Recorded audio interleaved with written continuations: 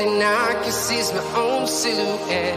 I'm getting stronger, step by step. The clock is ticking, but there's no time for regrets. I've been flying from town to town, from London to Taiwan. I've been all around the globe trying to protect your soul. We are heroes tonight. We will fly above the sky. We are heroes tonight. Yeah. We are heroes tonight. We will fly above the sky. We are heroes. Hello, guys, and welcome to the Morning Brew. We have a very special guest today. I am so excited to have Ram V on, mostly known for his writing and, of course, his work with the White Noise Collective, which we will be talking about. But specifically, I wanted to talk a little bit about your newsletter that I actually read this morning, and I was Right. devastated to learn you will be leaving Catwoman and Justice League Dark, of course, but Catwoman, oh, my favorite. What made you kind of decide to go do that? Or Yeah, you- I mean, I guess leave it. yeah, my son was born on June 3rd, so I'm gonna basically use him as an excuse for everything. No, I knew that this time around July, August was going to be pretty busy in terms of my personal life, and I had also just signed on to do Venom over at Marvel, and I was doing Swamp Thing, which was a successful book, and I felt that at that time I had to make certain choices in terms of how much work I was doing, because I was also putting aside creator-owned books that I've been working on, just to keep all the schedules, all the plates spinning, and so given that Justice League Dark was essentially a backup, Right. and it's surprisingly hard to come up with 2 stories every month, even if they're 10 pages rather than 1, which I discovered while working on that, and I mean, with Catwoman, I'd sort of come in at the tail end of Joker War, and I knew that Fear State was going to come up at the end of the year, and it felt like a nice sort of circular 1-year run, if you will. The other thing was, it really was a choice between continuing that and working on something like Swamp Thing, where with Swamp Thing, I've had an opportunity to construct that book from the ground up, really. There wasn't a run before me. And so I felt like that one had more of me in it, if that makes sense. Not that, I put any less of myself into my projects, but I think it's also a matter of creatively the kind of work that I want to do going forward is likely to be the kind of books where I can come in and I can go like, look, this is my voice, this is my stand. And so with that in view, I also, if you read the newsletter, this, I also have a couple of projects that are not in comics, which I'm currently working on. And so it's just a matter of time. And so I'm having to make choices regarding what is personally more engaging to me and more interesting to me creatively. Oh, I totally get it. And congratulations on the baby boy. That's a perfect justification. I mean, totally understandable.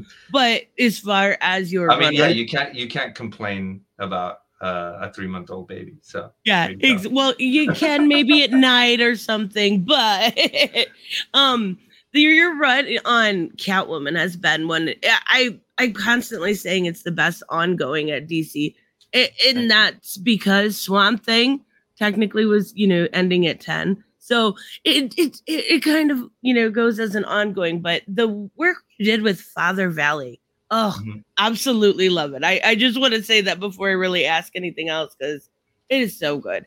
It really was. But when you first your first work at DC was supposed to be a Harley and Ivy special, correct? No, my first work at DC was actually a Batman Secret Files short story. Okay, I thought there was something before that. I'm sorry. I apologize about that. So when you... Yeah. What? No, I mean, there was a time where I had pitched a Harley and Ivy. Maybe that's what I'm thinking. And I think it came around at the time where Heroes in Crisis was either starting or ending. I don't remember now. But yeah, I mean, it's just one of those things, you know, you sometimes when you're working at larger publishing houses, there's so many editors, so many stories that you end up commissioning two things that don't fit. And I don't think my story would have fit what they wanted to do with Heroes in Crisis. So right, there's been a lot of work with them as the last year for sure. But when you first started with Justice League Dark, you co-wrote with Tinian. And after the Witching War crossover, you eventually took over full time. Mm-hmm. Was that to allow the transition from writer to writer to be kind of more of a smoother aspect? Sure. I mean, I think that there's certainly part of that. There's, you know, also the part of making sure I'm not some flaky guy who writes 2 good issues and then phones it in for the rest. You know?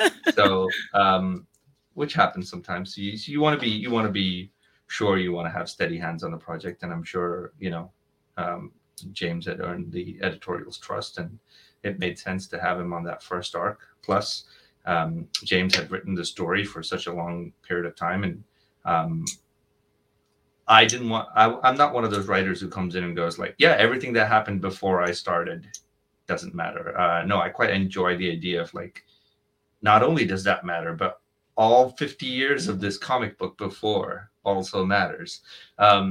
So I think it was a matter of coordinating with James, who certainly helped with the plotting of the story and with the framing of that story that I was going to do. So yeah, it was kind of for that reason to have that sort of continuity that we worked together. And then at that point in time, you know, they hadn't approached me to do the ongoing series. I was only supposed to do one arc, and then we were going to see where that went. And yeah, you know, when that arc was done, I believe the response was good. People were interested in the book and happy that the story was moving forward from where James left it off. So I was offered the ongoing series, and I took it on. I mean, that corner of the DCU is certainly one of my favorites. Oh yeah, absolutely. And why did that end up being regulated to kind of the backup in the main Justice League story after Future State, right?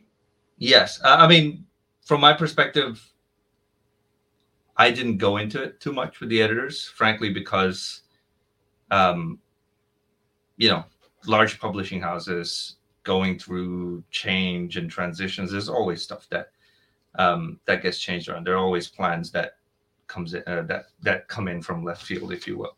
And so I'm only, as far as my interactions go, I'm only kind of bothered with the creative side of things. And when I was offered the backups, you know, the editors gave me a choice to say, hey, totally understand if you don't want to continue this, but we're going to be doing these as backups now.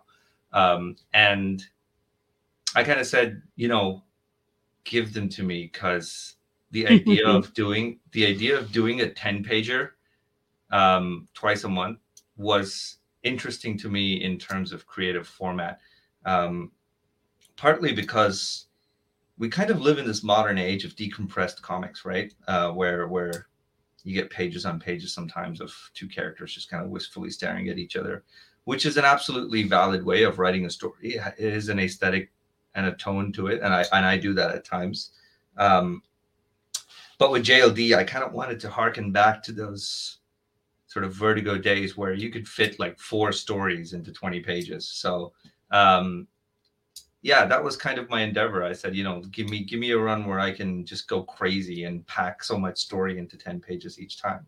And I'm glad to see people kind of take note of that, if you will. Oh yeah, absolutely. I'm really enjoying the story with Merlin and everything, but is that ever going to be, do you have any idea if it'll be collected into a trade together instead Yeah, I of think everything from 59 to 71, okay. plus the Justice League Dark Annual, is being collected as a JLD trade.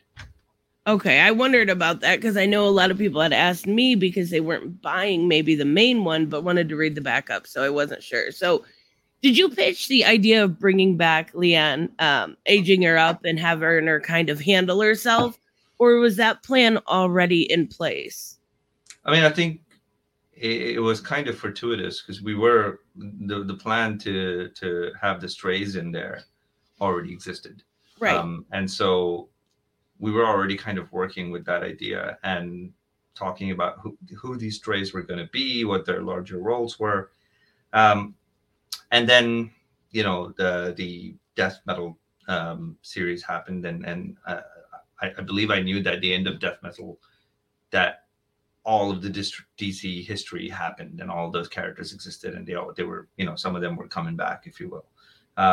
And so it was really at that time that we started having this conversation of like, oh wait, because I'd wanted to call this character Cheshire, off of the Cheshire Cat, off of the original Cheshire from Right. Titans. And the editors were like, yeah, but why? Why? Let's relate them some way. Like, why are they related? And I think it made sense at that point to go like, oh man, what if it's Leanne? What if it's Leanne coming back post death metal with the time streams and multiverses all kind of messed up, but she's back. And so that's kind of how that came along. I love it. I love seeing her back. I actually read through that. What was it? I forget what the celebration, Festival of Heroes. I didn't realize that was Leanne at first, and then I get to the end, and I'm like, whoa! Now I need to read this again. Like, I had no idea. So as far as your Swamp Thing, you changed the host, the Swamp Thing, right? Mm-hmm. You have kind of a new avatar. Why did you want to tell this story with, I hope I'm saying it right, Levi Kamei, instead of Alec Kamei? Okay, instead of Alec Holland. Well, I mean, I'm going to answer that in two parts. Okay. Firstly, we never asked this question, like when it's a character chosen that everyone thinks is acceptable to have this kind of host, or everyone's seen this kind of character be a host before. It's never questioned. You never ask why. Like if I replaced, a character, a superhero with another character that was the exact same kind of characteristics as that superhero, no one would question it. Right. So I don't think if people make decisions to bring in, hey, look, we're gonna have fun with this character. We're gonna change who they are in terms of their race. We're gonna change who they are in terms of their cultural background. We're gonna change who they are in terms of their gender. I think all of those things are good and important, as long as they're well done.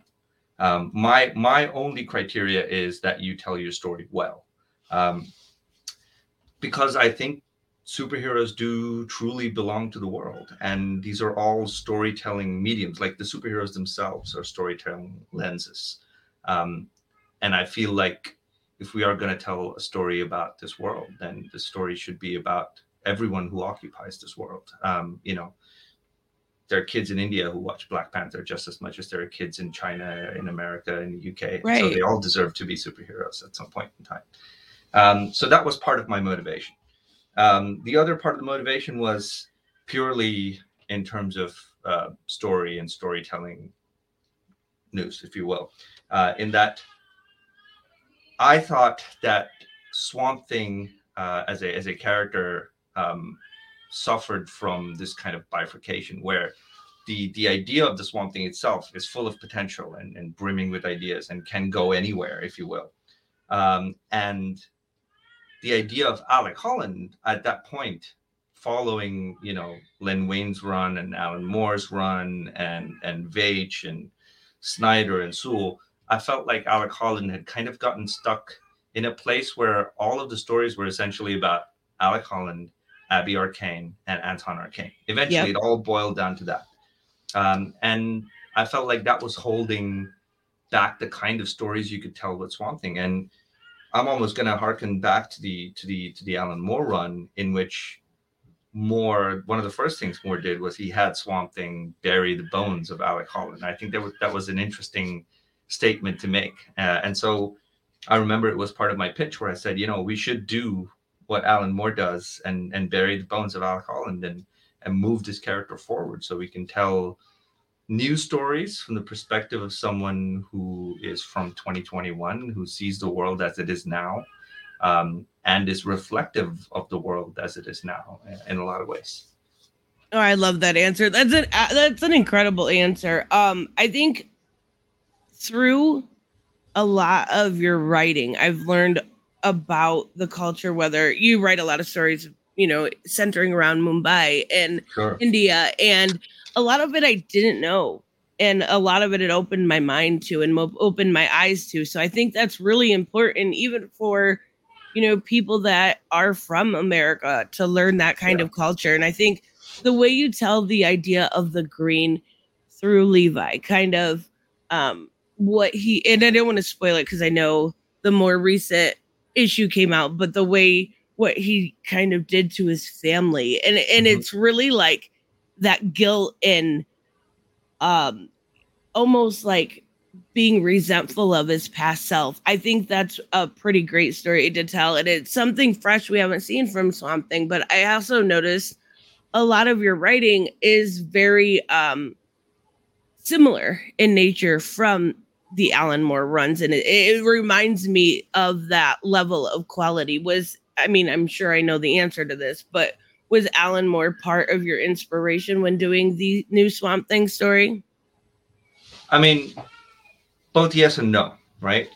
Yes, in that if you want to learn how to write good comics, you have to learn by reading Alan Moore at some point in your career. Right. And so for me, I've always preferred that milieu of writing, which had a kind of scathing intellect behind everything that was happening on the page. I mean, you could be writing about, Martian cartoon characters coming onto Earth and encountering a swamp creature, but it still had to be about something that was intelligent and interesting and saying something about us that wasn't easy to articulate outside of it, And so largely my reading before I got into writing comics was all writers like that. So, there was Ellis, Ennis, Morrison, Gaiman, Moore, right.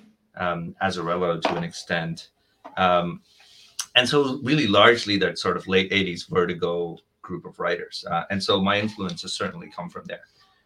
But I also think that the way to do a Swamp Thing run and have people talk about it fondly in comparison to Alan Moore, rather than say, oh, Alan Moore already did this better, is to almost vehemently try to do something new with it, in that in as much as it is inspired by Alan Moore, it is also trying very actively not to be Alan Moore.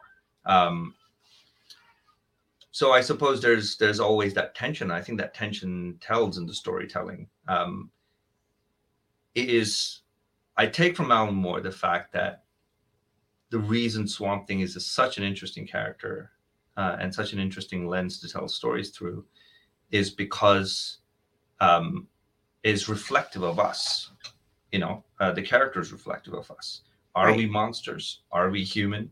Are we monsters trying to hold ourselves to the ideal of humanity that we believe in? Or are we human beings who are intent on seeing ourselves as monsters?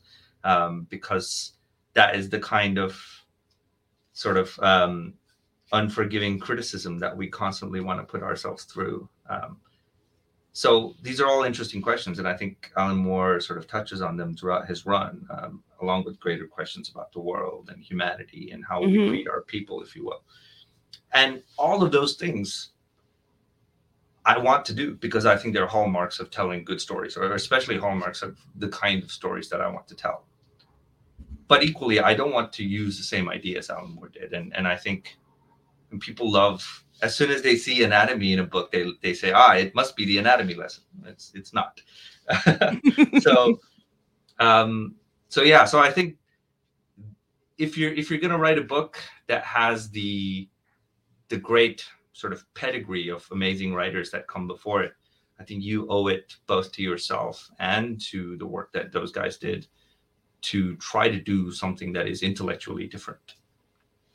That's a great answer. I do have a question from the chat asking, what is your opinion on variant covers in comics? I like some of them. I think there are too many that come out with comics sometimes. But I'm also not particularly, and people are never gonna forgive me for saying this, but I'm also not actively like a collector. I treat my books terribly. I treat them like old shoes. I sleep on them. I throw them under my desk. So I would never be able to collect any kind of book. And so the only value a variant cover has to me is for me to look at it and go like, oh my God, that's pretty. I have all the variants for Layla Starr, and I have to say that Boom got some amazing people to do those variant covers. So I'm glad they exist, but beyond that, beyond the joy of looking at them, I have no particular opinion about them one way or the other. I totally get, and I read everything digitally nowadays. So variant covers, it's like, ooh, it's pretty. Okay, I'm gonna read the story now. Like, I get why people collect them. I do, but they're just. Oh, don't get me wrong. I absolutely admire people who collect stuff because I'm in awe of their ability to keep things in a pristine way. Oh yeah. My books look like, a rhinoceros stampeded all over them by the time I'm done with them. So your poor books. So talking about the many deaths of Layla Starr, how did you come up with the concept of life and death for the series? Was Layla based off of any Hindu gods? No, I think Layla is based off of a lot of Hindu gods. The joy of coming from a pantheon as crazy as the Hindu pantheon is that there are so many gods all fulfilling the same role. So if you ask someone, who the Hindu god of death is, some of them will say Yama, but then Yama is also the Hindu god of justice. So I don't know what that says about Hinduism, that they equate justice to death in some ways. Then there's Kali, who's supposed to be the Indian goddess of death, but she's also the Indian goddess of war. So I think I don't think a god exists that embodied what I wanted to say about death. So she's just death. That's a good answer. So when it comes to a lot of your books, including stuff like Paradiso and Gravity Falls, the idea of place seems quite central in a lot of your storytelling, and usually a lot of it taking place in Mumbai. Is there, from somebody who hasn't seen much more than cornfields in America, how was living in Mumbai inspiring you as a writer when you first started? I mean, to be honest, all of my stories are inspired by place. If you think about it, Catwoman is, inextricable from the struggles of Alleytown. Mm-hmm. Swamp Thing is entirely about place, and that it's about every place on the planet, right? I think, or at least the way I think about stories, they're very much sort of grounded in the spaces that people occupy, because I think the way we occupy those spaces is indicative of the way we think about human beings and culture and space and friendships. Like, it's a very weird thing. Like, if you grew up in India, like, you have absolutely no problems with someone standing so close to you in a line that, like, they're brushing up against you. It's not a problem at all. Like, we don't get pissed off by it. But the moment I lived in America for a while, I lived in Philadelphia, and the idea of personal space is very important, right? Right. And I can totally see why. But there are cultural things, and I find that fascinating. That kind of cultural difference. Now, if you translate that to cities, and if you translate that to larger spaces, and the idea that if you're friends in India, you don't really have boundaries. You borrow each other's stuff, you show up at each other's place whenever you want.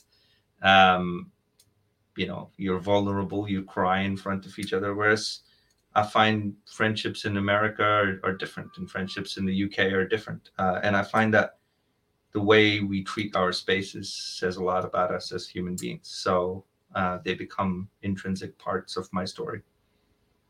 Sorry about that. My phone decided to be a jerk at just the most inopportune moment. But going back to Swamp Thing and Catwoman, having two Ivies, is that something you're continuing off of Jody Houser's kind of Harley and Ivy mini?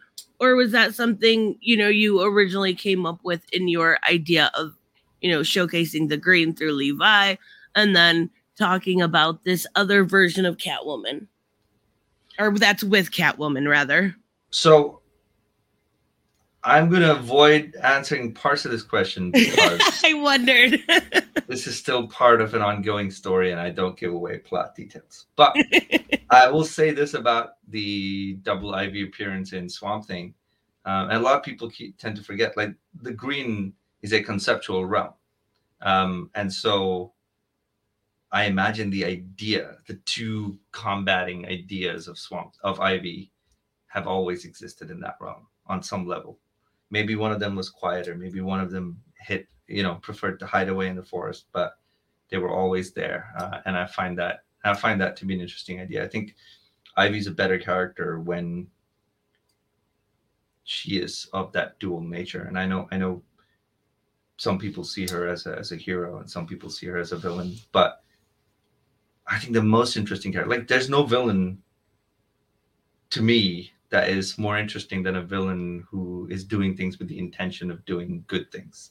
And there's no hero who's interesting to me who isn't having to combat their own negative impulses from time to time, or at least coming across choices where they could make poor choices from time to time. And so I think that duality is very important for a character.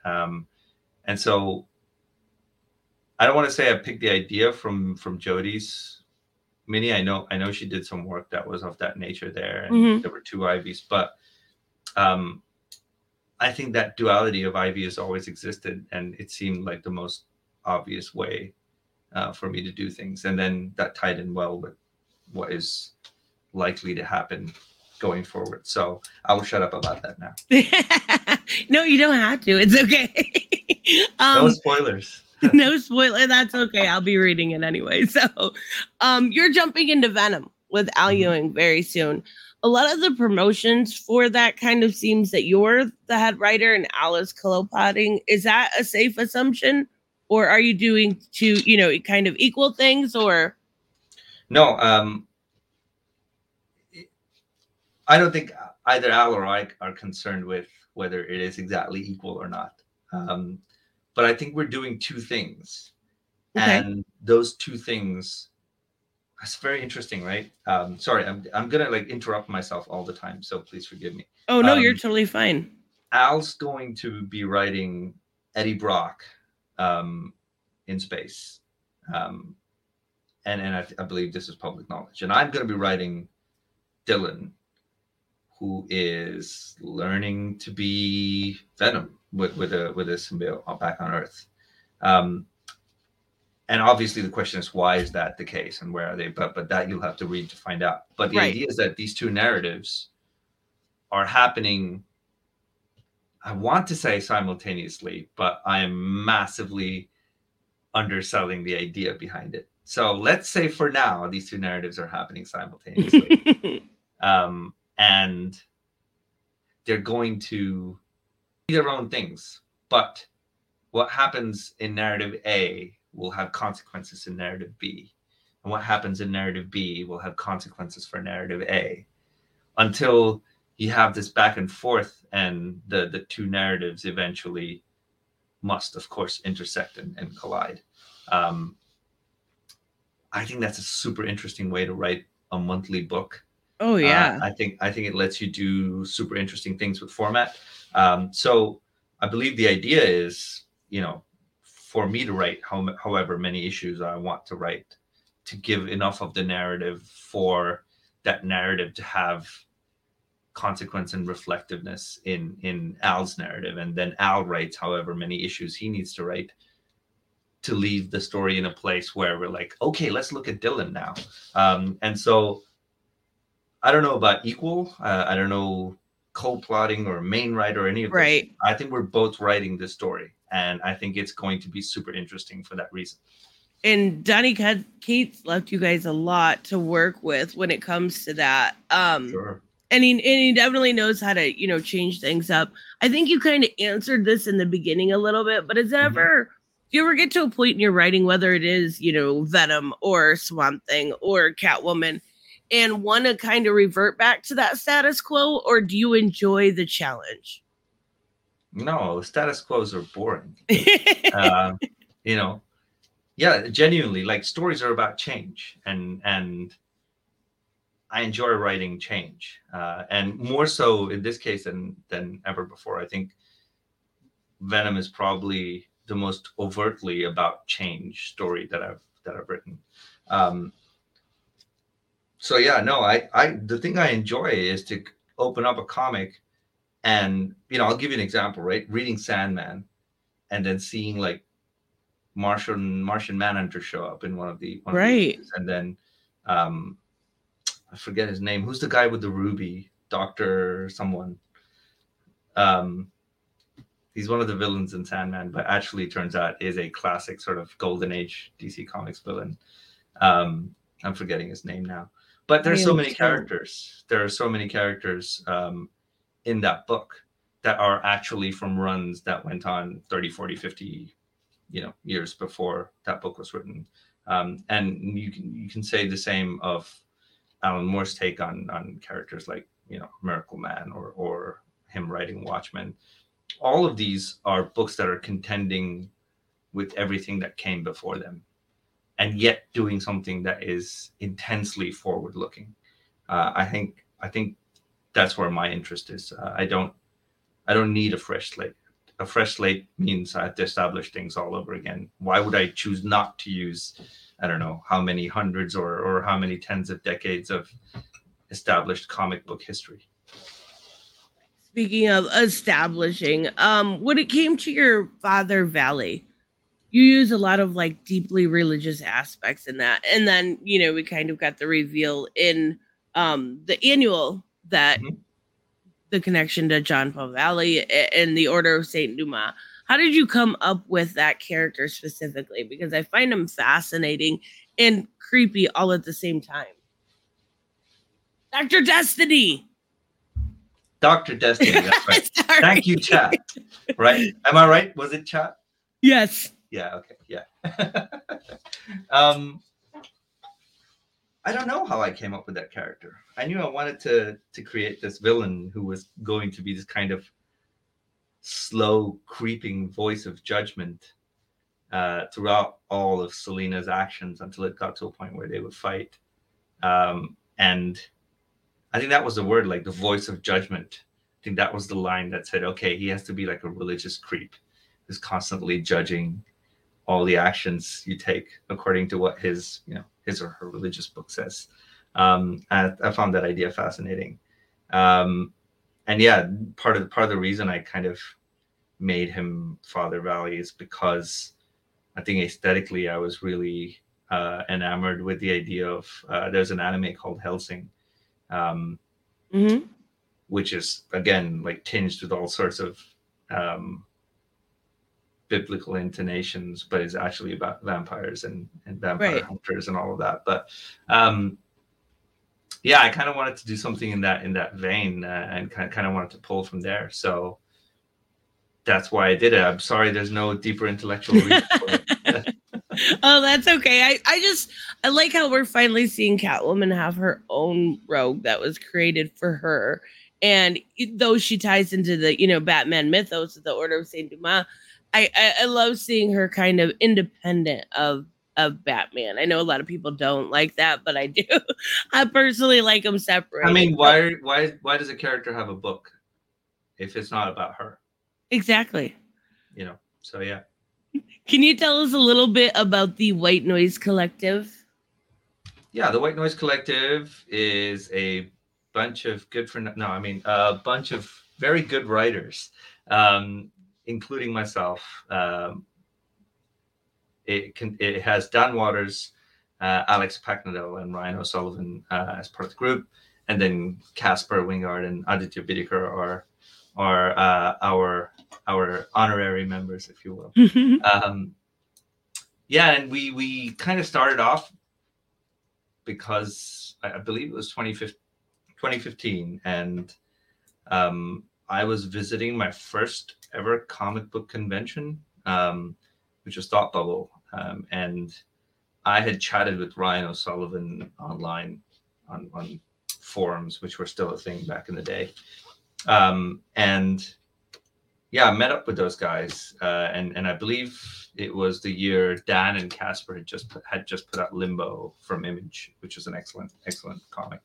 I read that, and obviously I'd read Ryan's work as well, and there was this real sense of, I think we were all coming with similar, if not the same, influences into comics, and we wanted to tell and make similar kinds of stories. And so over the course of the year that followed, I think we exchanged notes on each other's works and talked our ideas through with each other, and just kind of grew into a creative friendship. And then, 2016, 2017 came along, and we were like, look, I think we should just, call ourselves a creative studio, and start putting these white noise things on the back of our books, so people know when they're picking up a book from either Dan or Alex or Ryan or me, that they're going to get a certain kind of story. There's an expectation of a certain aesthetic to that book. Didn't you guys all have books at Vault also at the same time, or was that when These Savage Shores came out shortly thereafter? I mean, we did. I think we had all pitched books separately to Vault, and we found out later that Vault had greenlit all of them, and so we were just like, yeah, we should just make this a white noise thing. It came out at slightly different times, but we tried to release them all kind of within a few months of each other, and I think that did pretty well. I think all of those books were excellent. Deep Roots and Giga and Fearscape and Friendo and These Savage Shores. I think all of them had interesting things to say, and were doing it in interesting ways, which is why I read comics. Oh yeah, absolutely. Another book I actually slept on for a while, and I just picked up in the last week, was Blue and Green. Mm-hmm. And I was actually shocked at first. I mean, like, it was very, it felt a little slower paced at first, and then it just kind of all boomed together. What was your inspiration on? Because that one felt, different than some of your other work that I've, more recently read. What was your inspiration when coming up with Blue and Green? I mean, frankly, all of my creator-owned work is largely quite different from each other. Like, Paradiso, different from Graffiti's Wall, different from These Savage Shores, different from Blue and Green, different from Layla Starr. And I think that is something that I want to continue doing. I never want to write the same story or a similar story twice. I'm not a horror writer. I'm not a humor writer. I'm not a science fiction writer. I'm just a writer. And so I enjoy telling all kinds of stories. And I think with Blue and Green, I wanted to tell a story that was intensely about interiority in comics, while still being visually engaging and thrilling and surrealist in some ways. So I'm also a big jazz fan and generally a music nerd, and a lot of my storytelling is influenced by music, and I'd always had this point of contention that jazz on some level is a very haunting kind of music, and most people don't agree with that. They're like, oh, it's nice, it's sad, or it's pleasant. I'm like, no, it's haunting. And so I wanted to do a story about haunting jazz, and lo and behold, Blue and Green turned up. As far as being slower paced, I think that was very intentional. Every story has the pace that it needs to be told at, and I felt like I quite enjoy slow burns. I don't like stories that front load all their information. Right. Like, I can figure it out. I don't mind picking up crumbs and walking along with writers. And I think my stories, at least the personal aesthetic of my stories, will continue to be that way in most cases. until I get bored of it. and speaking of new stories coming out, is there anything that you can tell us about what to expect in season 2 of Swamp Thing, or is that going too spoilery with that? I'll tell you on a very big picture level what to expect. There we go. We've so far looked at the green as an idea, and we've kind of understood that when two ideas meet, one must consume the other.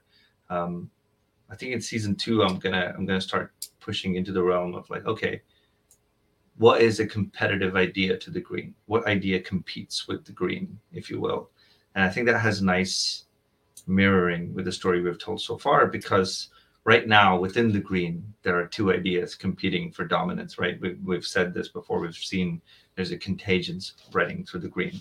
And so with season 2, I want to give the green yet another competing idea, this time external, something that wants to compete with the green in terms of its influence over the world, if you will. And so, again, all that reflected through the eyes of Levi and through the eyes of Swamp Thing, and through his personal stories as well.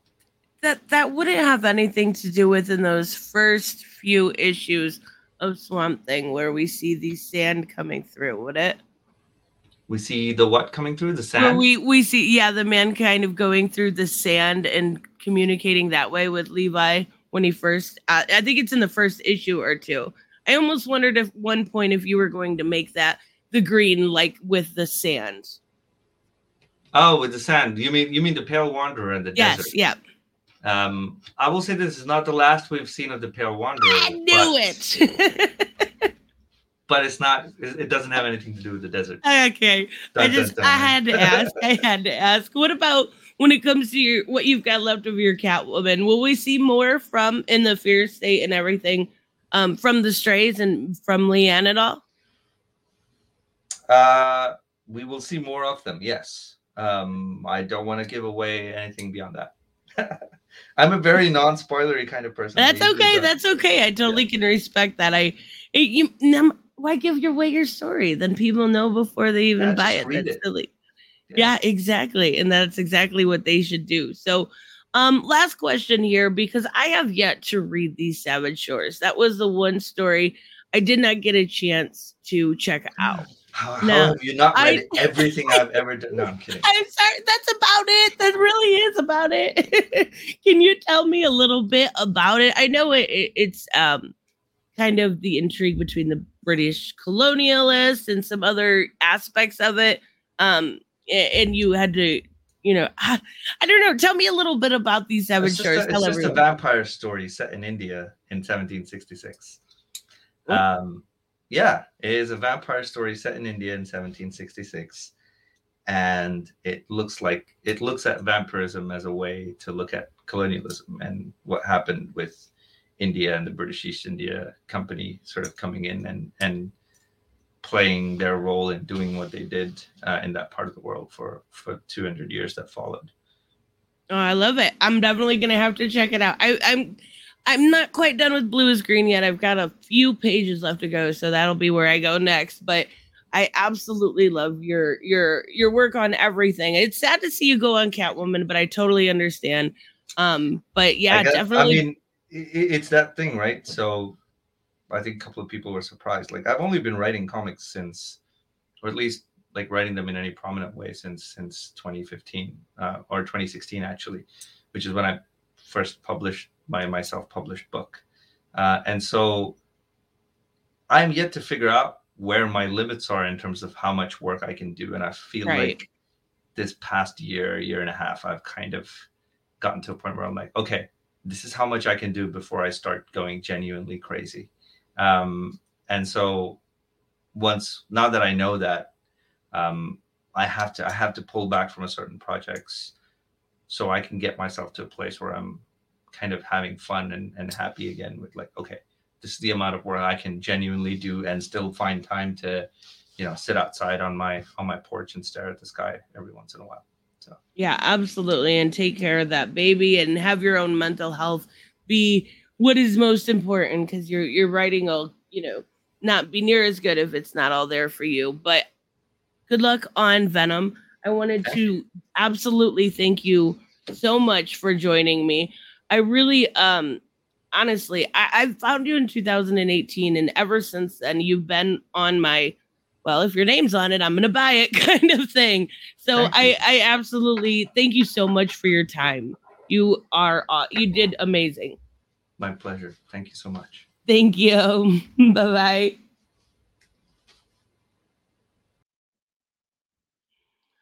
Oh, that was so great. I didn't want to take up too much of his time, but yeah, he's a great guy. He's so easy to talk to. I wanted to get these. I didn't mean to ignore anybody when it came to super chats either. I apologize. I didn't know how much time he had. I knew with a little baby and with being so busy with writing, I definitely didn't want to kind of go overboard with that. So AJ, thank you so much. I think variant covers are important because it lets the consumer, us, choose which one we want and showcases the artist's talents. I agree. I do think there's some deceptive practices. I don't ever have had an issue with a variant cover, but it's when you get like 25 that might be a little issue. Thank you so much, AJ. And I've got a super sticker from David. Thank you so much. And then I've got Raymond. Oh, I feel so bad. I should have said something to him from Raymond. I'm going to shoot him an email. Work is getting in the way, so I got to get going. I'll watch the rest of this later. Tell Rum V I'm really looking forward to his run on Venom. Have a good day, everyone. Bye-bye. Thank you so much, Raymond. I'm not sure if you're still here, but if you see this later, thank you so much. Thank you guys all for stopping by.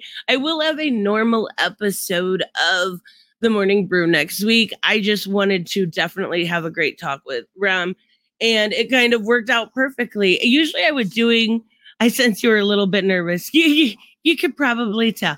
I usually am. I don't talk very well, and then I say dumb things, and then I'm like, oh God, my foot, it just belongs in my mouth. Not temporarily, just permanently. So yeah, I get you. I try, but that was awesome. I'm still kind of on cloud nine. So absolutely. Thank you guys for stopping by. I'll have a normal morning brew next week where we'll go over new books. I know we've got a new Batman, a new Aquaman book. So there's a bunch. We'll go over it, but I will see you guys in the next one. Bye-bye.